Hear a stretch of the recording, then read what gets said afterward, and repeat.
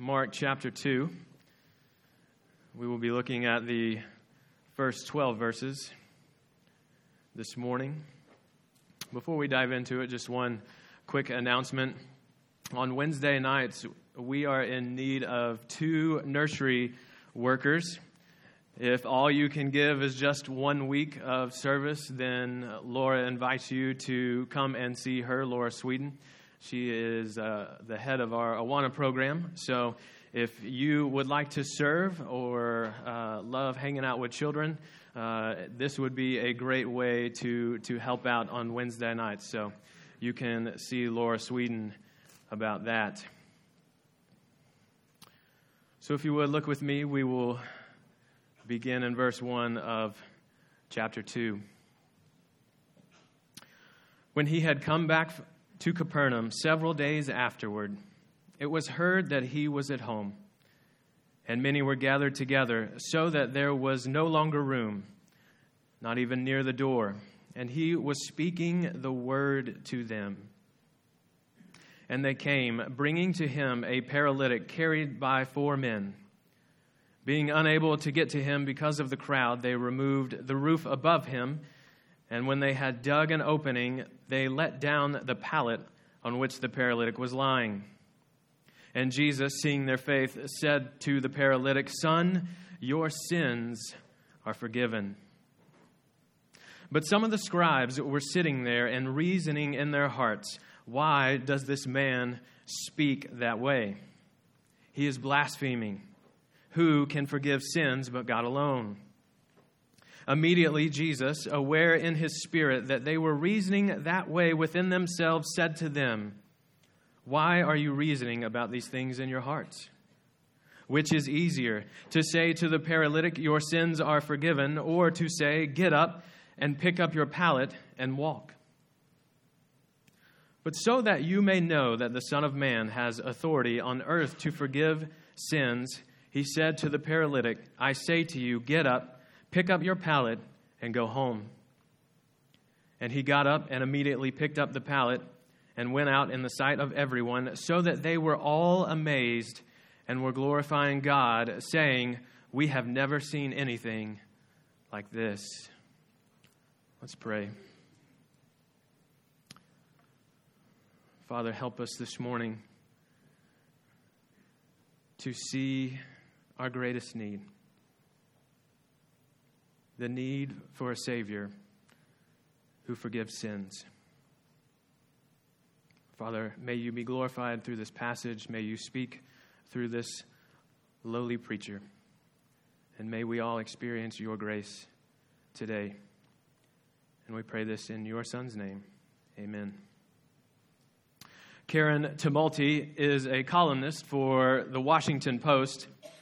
And while doing research for a biography on the late Nancy Reagan, she came across a letter that former President Reagan had written to his father-in-law, Loyal Davis. With permission from the Ronald Reagan Presidential Foundation and Institute, Karen Tumulty posted the letter in a recently published article titled, "A Private Letter from Ronald Reagan to His Dying Father-in-Law Shows the President's Faith." And this letter revealed that President Reagan was concerned about the condition of his father-in-law. You see, Loyal Davis was an atheist. He was on his deathbed when Reagan penned the letter with great urgency to him, but not about his physical condition. It was about the state of his soul. Davis had once wrote, "If we are remembered and discussed with pleasure and happiness after death, this is our heavenly reward." Reagan, realizing that eternity was at stake, sought to share the good news of the gospel to his father-in-law by way of his own personal experience and by the claims of who Jesus is in the Bible. In Reagan's letter to Loyal, he writes the following, quote, "Loyal, I know of your feeling, your doubt but could I just impose on you a little longer? Some 700 years before the birth of Christ, the ancient Jewish prophets predicted the coming of the Messiah. They said he would be born in a lowly place, would proclaim himself the Son of God, and would be put to death for saying that. All in all, there were a total of 123 specific prophecies about his life, all of which came true. Crucifixion was unknown in those times, yet it was foretold that he would be nailed to a cross of wood. And one of the predictions was that he would be born of a virgin. Now, I know that is probably the hardest for you as a doctor to accept. The only answer that can be given is a miracle. But Loyal, I don't find that as great a miracle as the actual history of his life. Either he was who he said he was, or he was the greatest faker and charlatan who ever lived. But would a liar and faker suffer the death he did when all he had to do was save himself, was admit that he was lying? The Apostle John said, "For God so loved the world that he gave his only begotten Son, that whoever believed in him would not perish, but have everlasting life." And Nancy Reagan, who was with her father when he died, later stated that she believed her father did indeed turn to God before his death. She would say, "I noticed he was calmer and not as afraid." We all enjoy heartwarming stories, and this is no doubt one of those. This story gives us a glimpse of the president in his role of a son who loves and cares for his father-in-law. But it reveals something that is true of every person who has walked, is currently walking, or will walk this earth. It reveals to us that our greatest need is for a Savior who has the authority and the power to forgive sin. It was the spiritual condition of Loyal Davis that concerned Reagan the most, and it is the condition that Jesus will deal with most and first and foremost in our passage today. So if you would, note with me, we will see the scene of the story at the beginning. Verse 1, when he had come back to Capernaum, several days afterward, it was heard that he was at home. Jesus had been traveling all throughout Galilee. He was preaching, he was healing, and he was casting out demons. And throughout chapter 1, you see clear battle lines being drawn between Jesus and Satan. Jesus had showed power over Satan in the wilderness when he was tempted by him for 40 days. He taught with a different kind of authority in the synagogue, unlike that of the religious leaders. And he casted out demons and even commanded them not to reveal who he was. After some time, he came back to Capernaum, which would be the base of his operation. And he was in the home, probably that of Peter, which you see in chapter 1 and verse 29. And because of what Jesus has done in chapter 1, his popularity is growing because of the miraculous healings. A crowd finds out his location and begins to swarm the house to the point that no one could enter. And it's interesting to know, it doesn't specifically tell us in Mark, but in Luke's version of the story, he lets us know that the Pharisees and the scribes are also in attendance with the crowd. Luke says they had come from every village of Galilee and Judea and from Jerusalem. The scribes and the Pharisees had no doubt heard stories from the people about what Jesus had done, and they were curious. And they had come to see who this man was and what he was about. Crowds will play an important role in Mark. Mark will mention crowds being around Jesus to attest to his popularity nearly 40 times before chapter 10. They are the audience for his teaching. They are the object of his compassion. But Mark never describes the crowds turning to Jesus in repentance and faith. And he also lets us know that their motives for coming to Jesus will vary. One of those motives is for selfish gain. They have seen others healed. They have seen demons being cast out of people. And they come to Jesus only for what he can do for them. Another motive you see is that of genuine curiosity. The way that Jesus went about teaching, it was different. They even noticed that in chapter 1. He carried with him an authority and power unlike any other. They were genuinely curious about who Jesus was. And a third motive for following Jesus was simply to try and discredit his ministry altogether. In this case, it comes from what should be an unlikely source in the religious leaders. And as we think about these motives for the crowd for following Jesus, no doubt that when we think about society today, that these motives are indeed the same. One thing is certain, people still seek out Jesus just for what he can do for them. They view him as a personal genie who can meet their every need. Or they merely view him for personal entertainment. And sadly, some churches will cater to this mentality.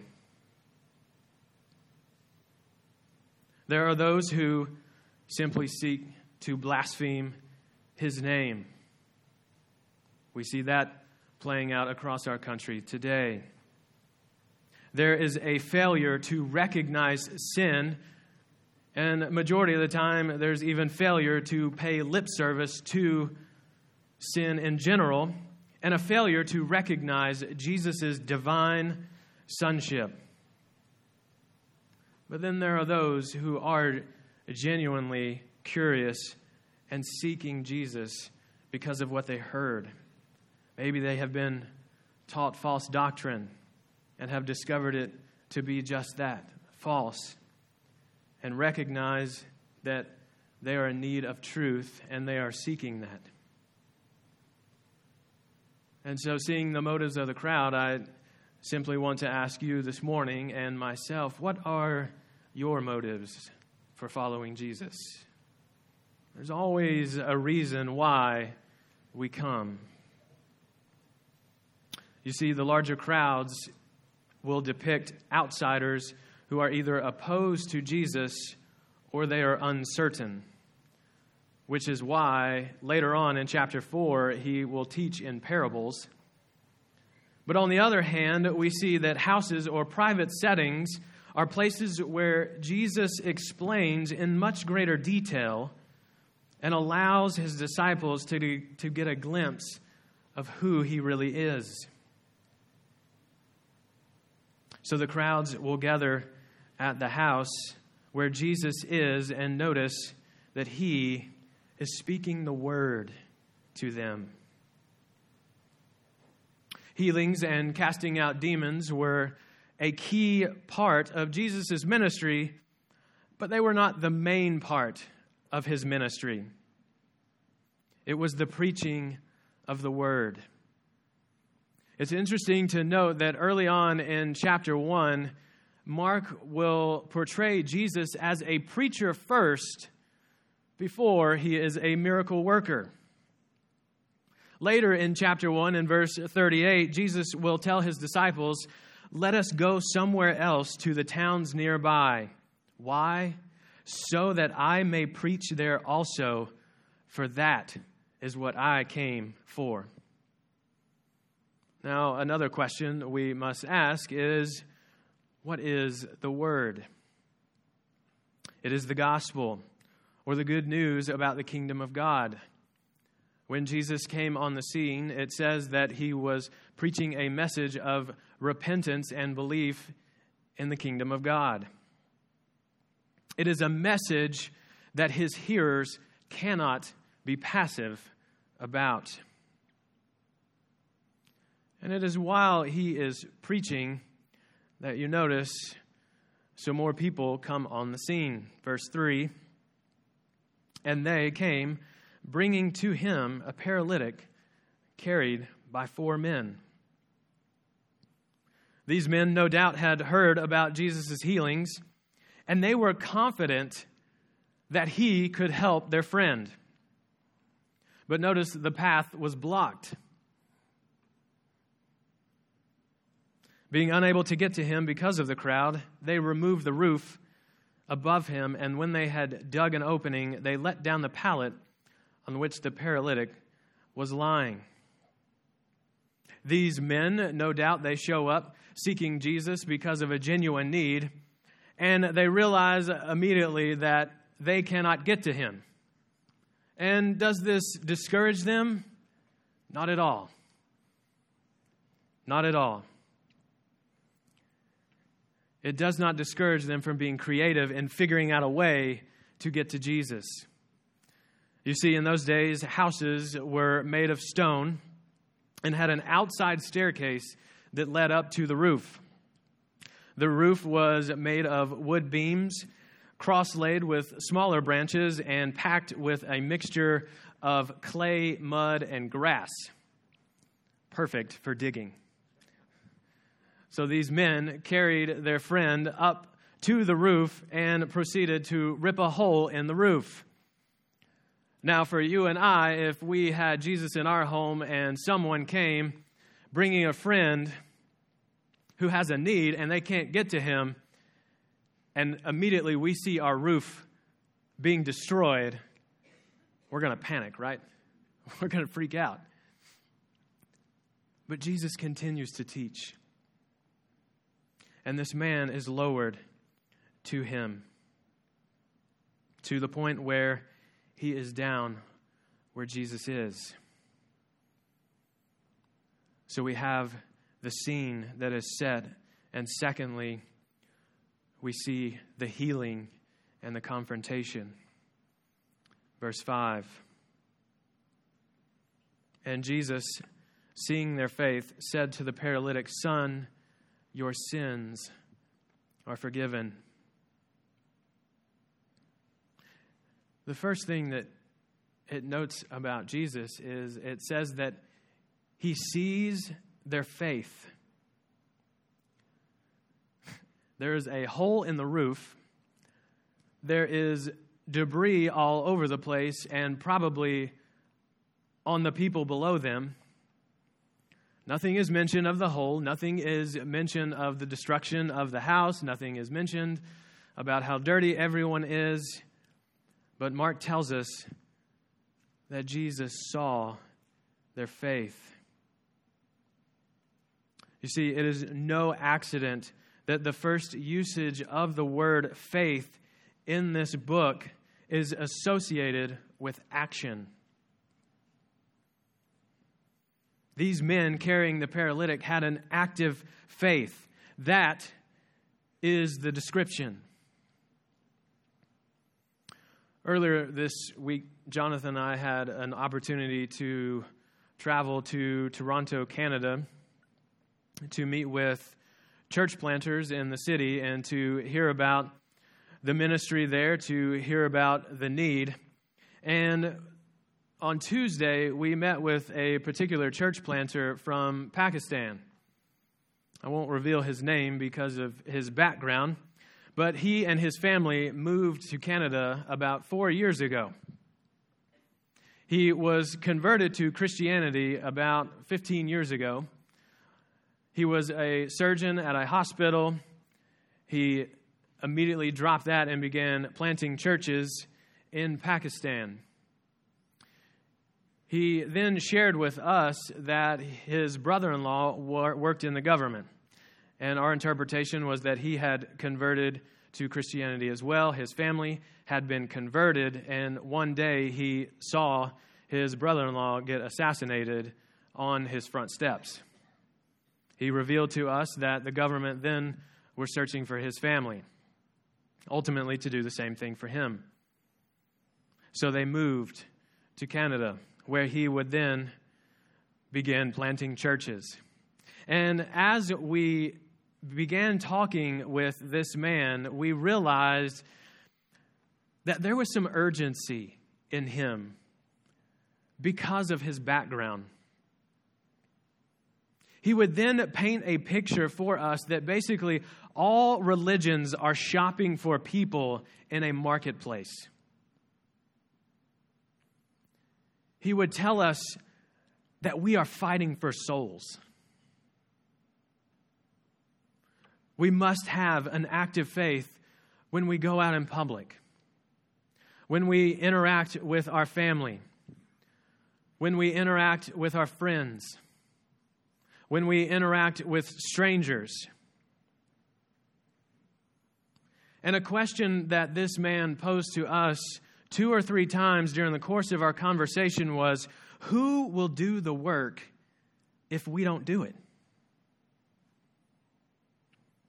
If we are not going out and searching for those who are in need of Jesus, then inevitably somebody else will. Or to bring it closer to home, do we have an active faith personally? Are we searching for Jesus actively in our own lives?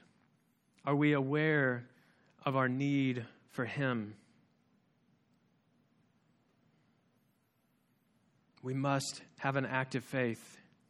It removes obstacles, even a roof, if that is what it takes to get to Jesus. Now, the question of whether their faith includes the paralytics is not directly addressed. It's hard to imagine that he would have been brought against his will to be healed.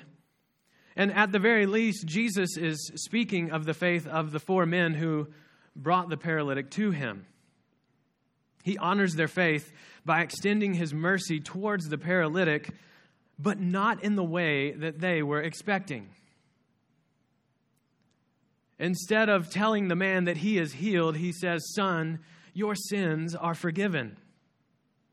And no doubt that this came as a shock to everyone who was present, especially to the paralytic and his friends. We do not know how far they brought him. We do not know how long he had been carrying them. It probably took a while to dig the hole in the roof. They are worn out. And then they hear the words, "Son, your sins are forgiven." Maybe they thought that Jesus forgot there was a more immediate need present. But Jesus was concerned about his greatest need, which was the need to have his sins dealt with.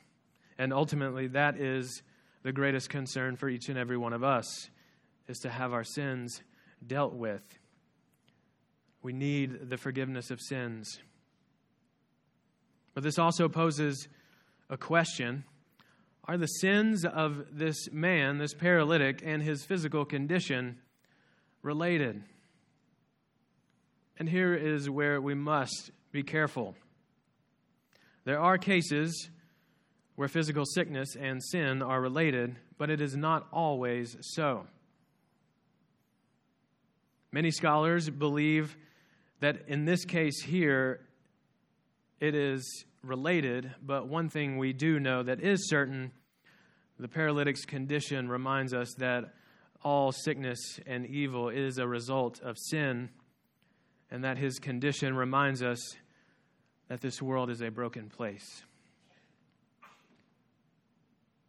More so than that, Jesus' words remind us that we have been separated from God because of sin, and the only way back to God is through the forgiveness of sins. One commentator that I was reading this week said this, and I love these words. He says forgiveness is the greatest miracle that Jesus performs. It meets the greatest need, it costs the greatest price, and brings the greatest blessing and the most lasting results. If Jesus had forgiven the paralytic's sin and done nothing more, this man would have benefited for all eternity. On the other hand, if Jesus would have healed his body and done nothing more, then the man would have been worse off. He would have still been in his sin.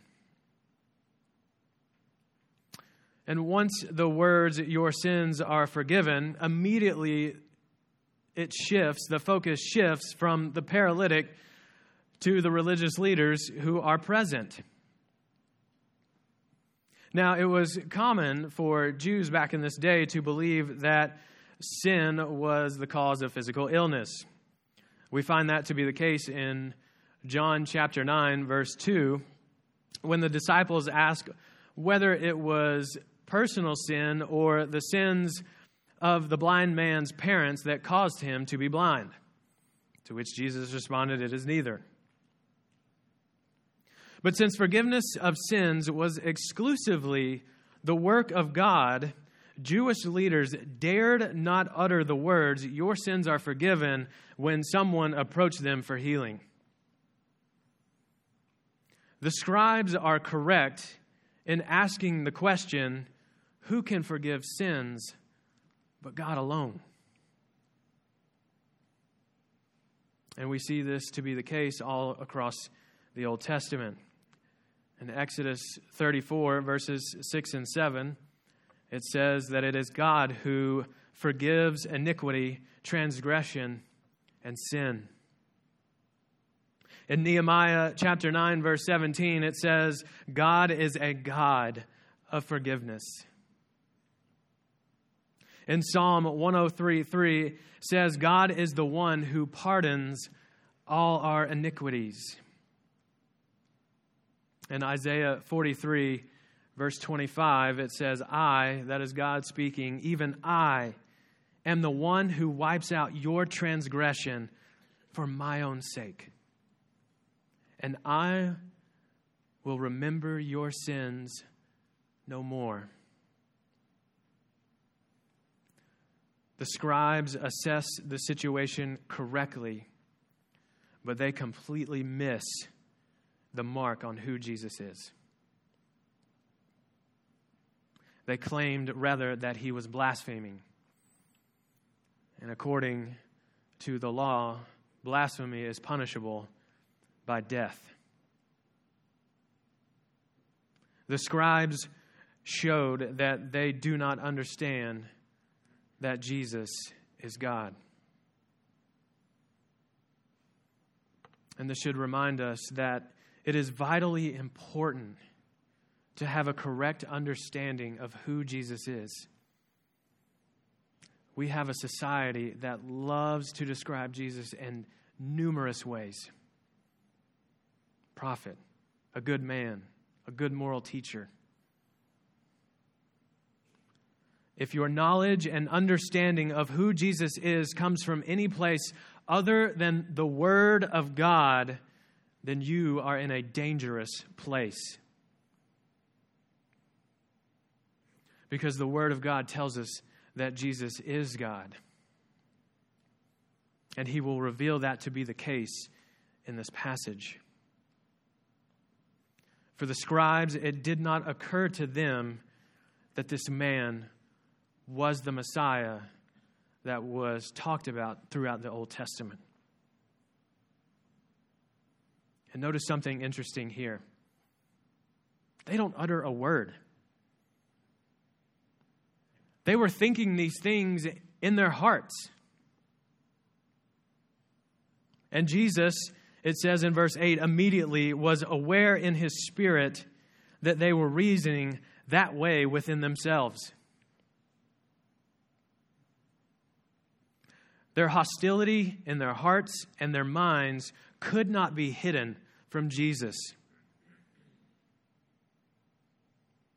It reveals that he is all-knowing, another characteristic of his divine sonship. And it also reminds us that he indeed knows our thoughts. He knows the things that we do not say.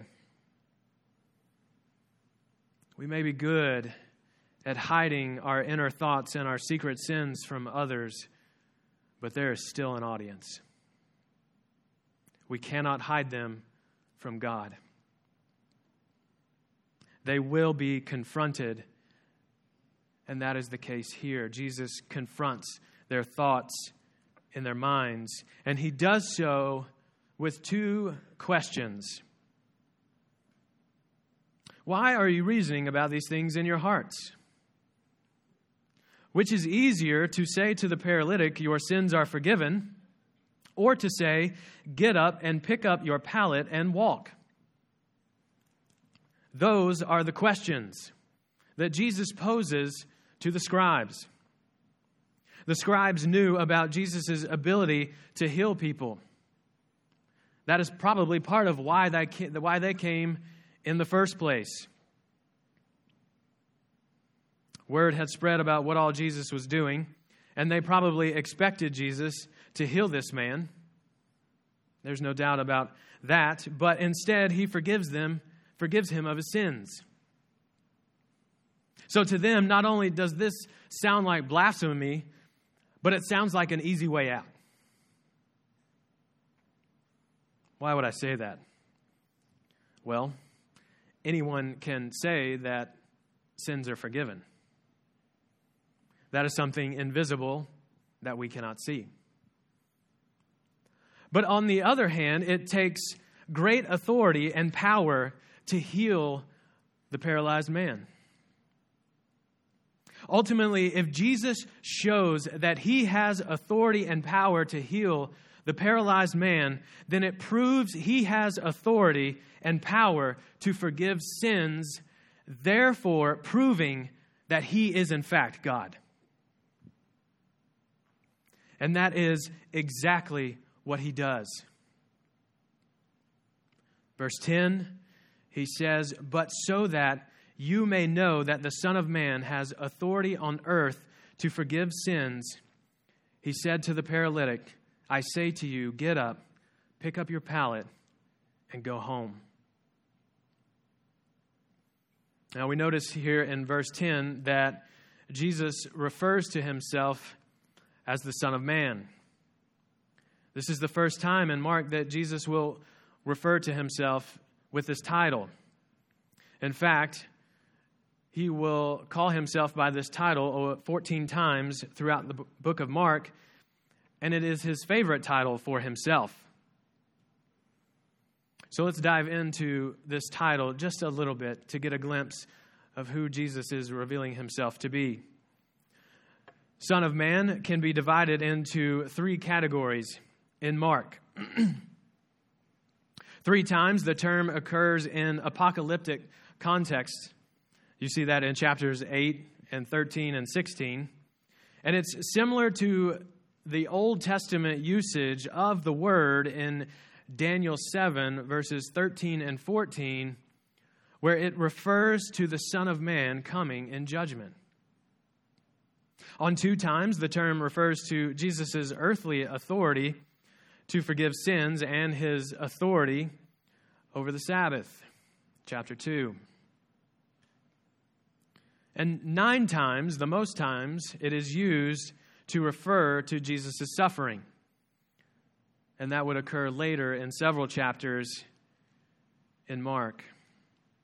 Each of these 3 categories refers to a divine attribute, or, as in the case of the 3rd category, fulfilling a divinely ordained purpose.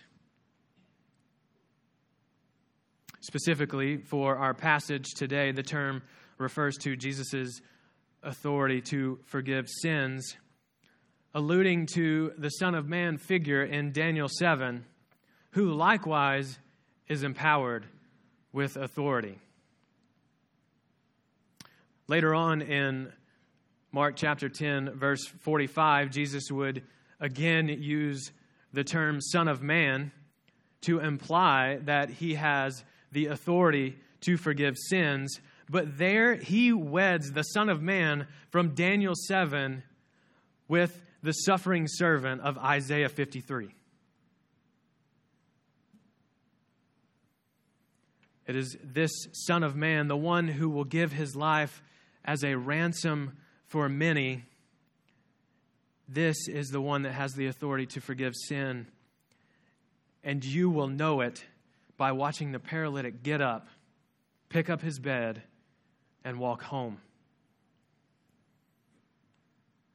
And finally, we see the response to this. Verse 12. And he got up and immediately picked up the pallet and went out in the sight of everyone, so that they were all amazed and were glorifying God, saying, "We have never seen anything like this." First, we see the paralytic respond to Jesus with obedience. And again, this takes faith. Think about his condition. His body is useless. He is dependent upon other people for his needs. He has been brought to a house where several people are gathered who are staring at him. And no doubt with his condition, this could be embarrassing because he cannot do anything for himself.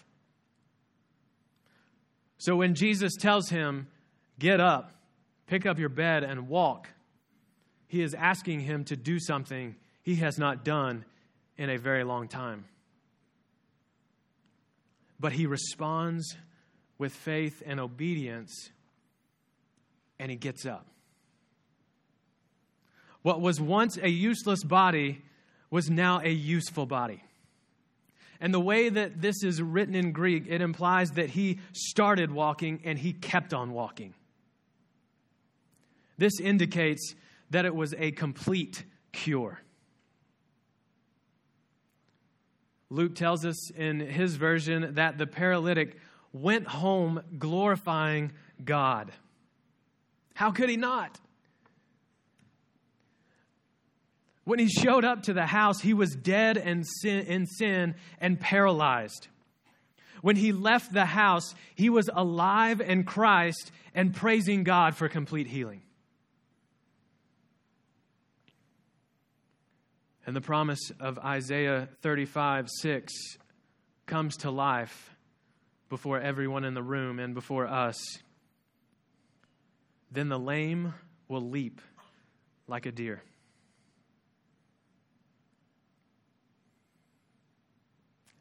Not only was the paralytic's response that of praise and glorifying God, but the crowd was also amazed and glorifying God because of what they had just witnessed. There was reason to praise. Jesus has just revealed himself to them to be the Messiah, to be the one that they were to look for, the one who was promised all the way back in Genesis. But also remember that not everyone in the crowd was glorifying God. The scribes were still present. And in reality, this shows us that there are only two ways to respond to what we have just looked at. When convicted of our sin and presented with Jesus, we either respond as the scribes did, where we reject him and blaspheme him, and we reject his remedy for sin. Or we respond like the paralytic. We respond by turning from sin bowing the knee to Jesus and placing our faith in Him. Friends, there is no middle ground. There is no third option.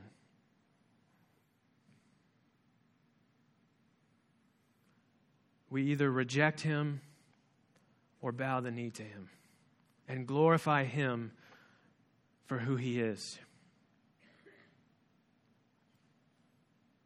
C.S. Lewis would get at the heart of the identity of Jesus in his famous trilemma. He would write, and I quote, "Among these Jews, there suddenly turns up a man who goes about talking as if he was God. What this man said was, quite simply, the most shocking thing that has ever been uttered by human lips. I am trying here to prevent anyone saying the really foolish thing that people often say about him. I'm ready to accept Jesus as a great moral teacher, but I don't accept his claim to be God.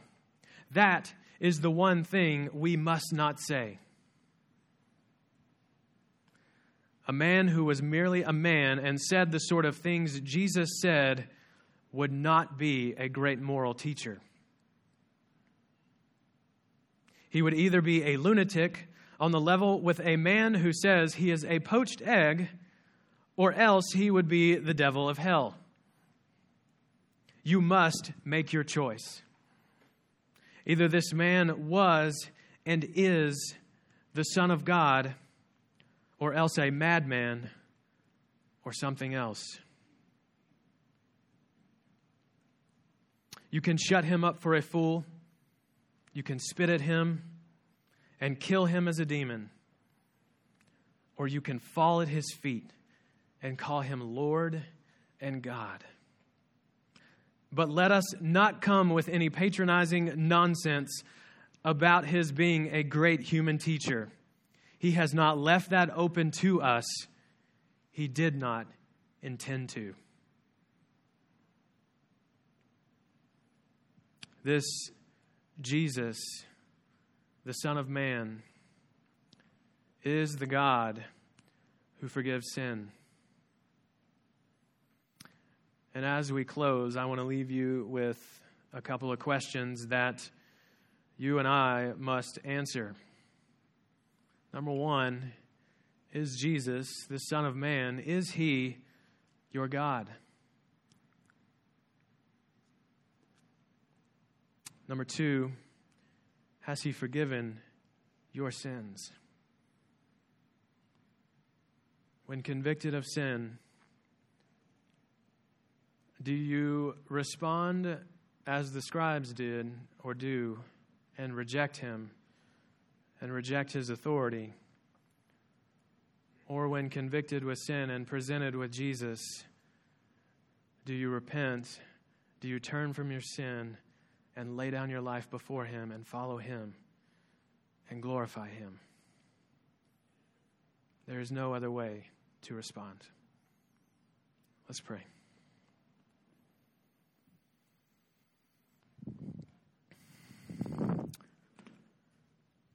Father, we must confess this morning that it is not easy to hear that there is something wrong with us, that we are bad. But indeed, that's what your word says, that without Christ, we are enemies of you.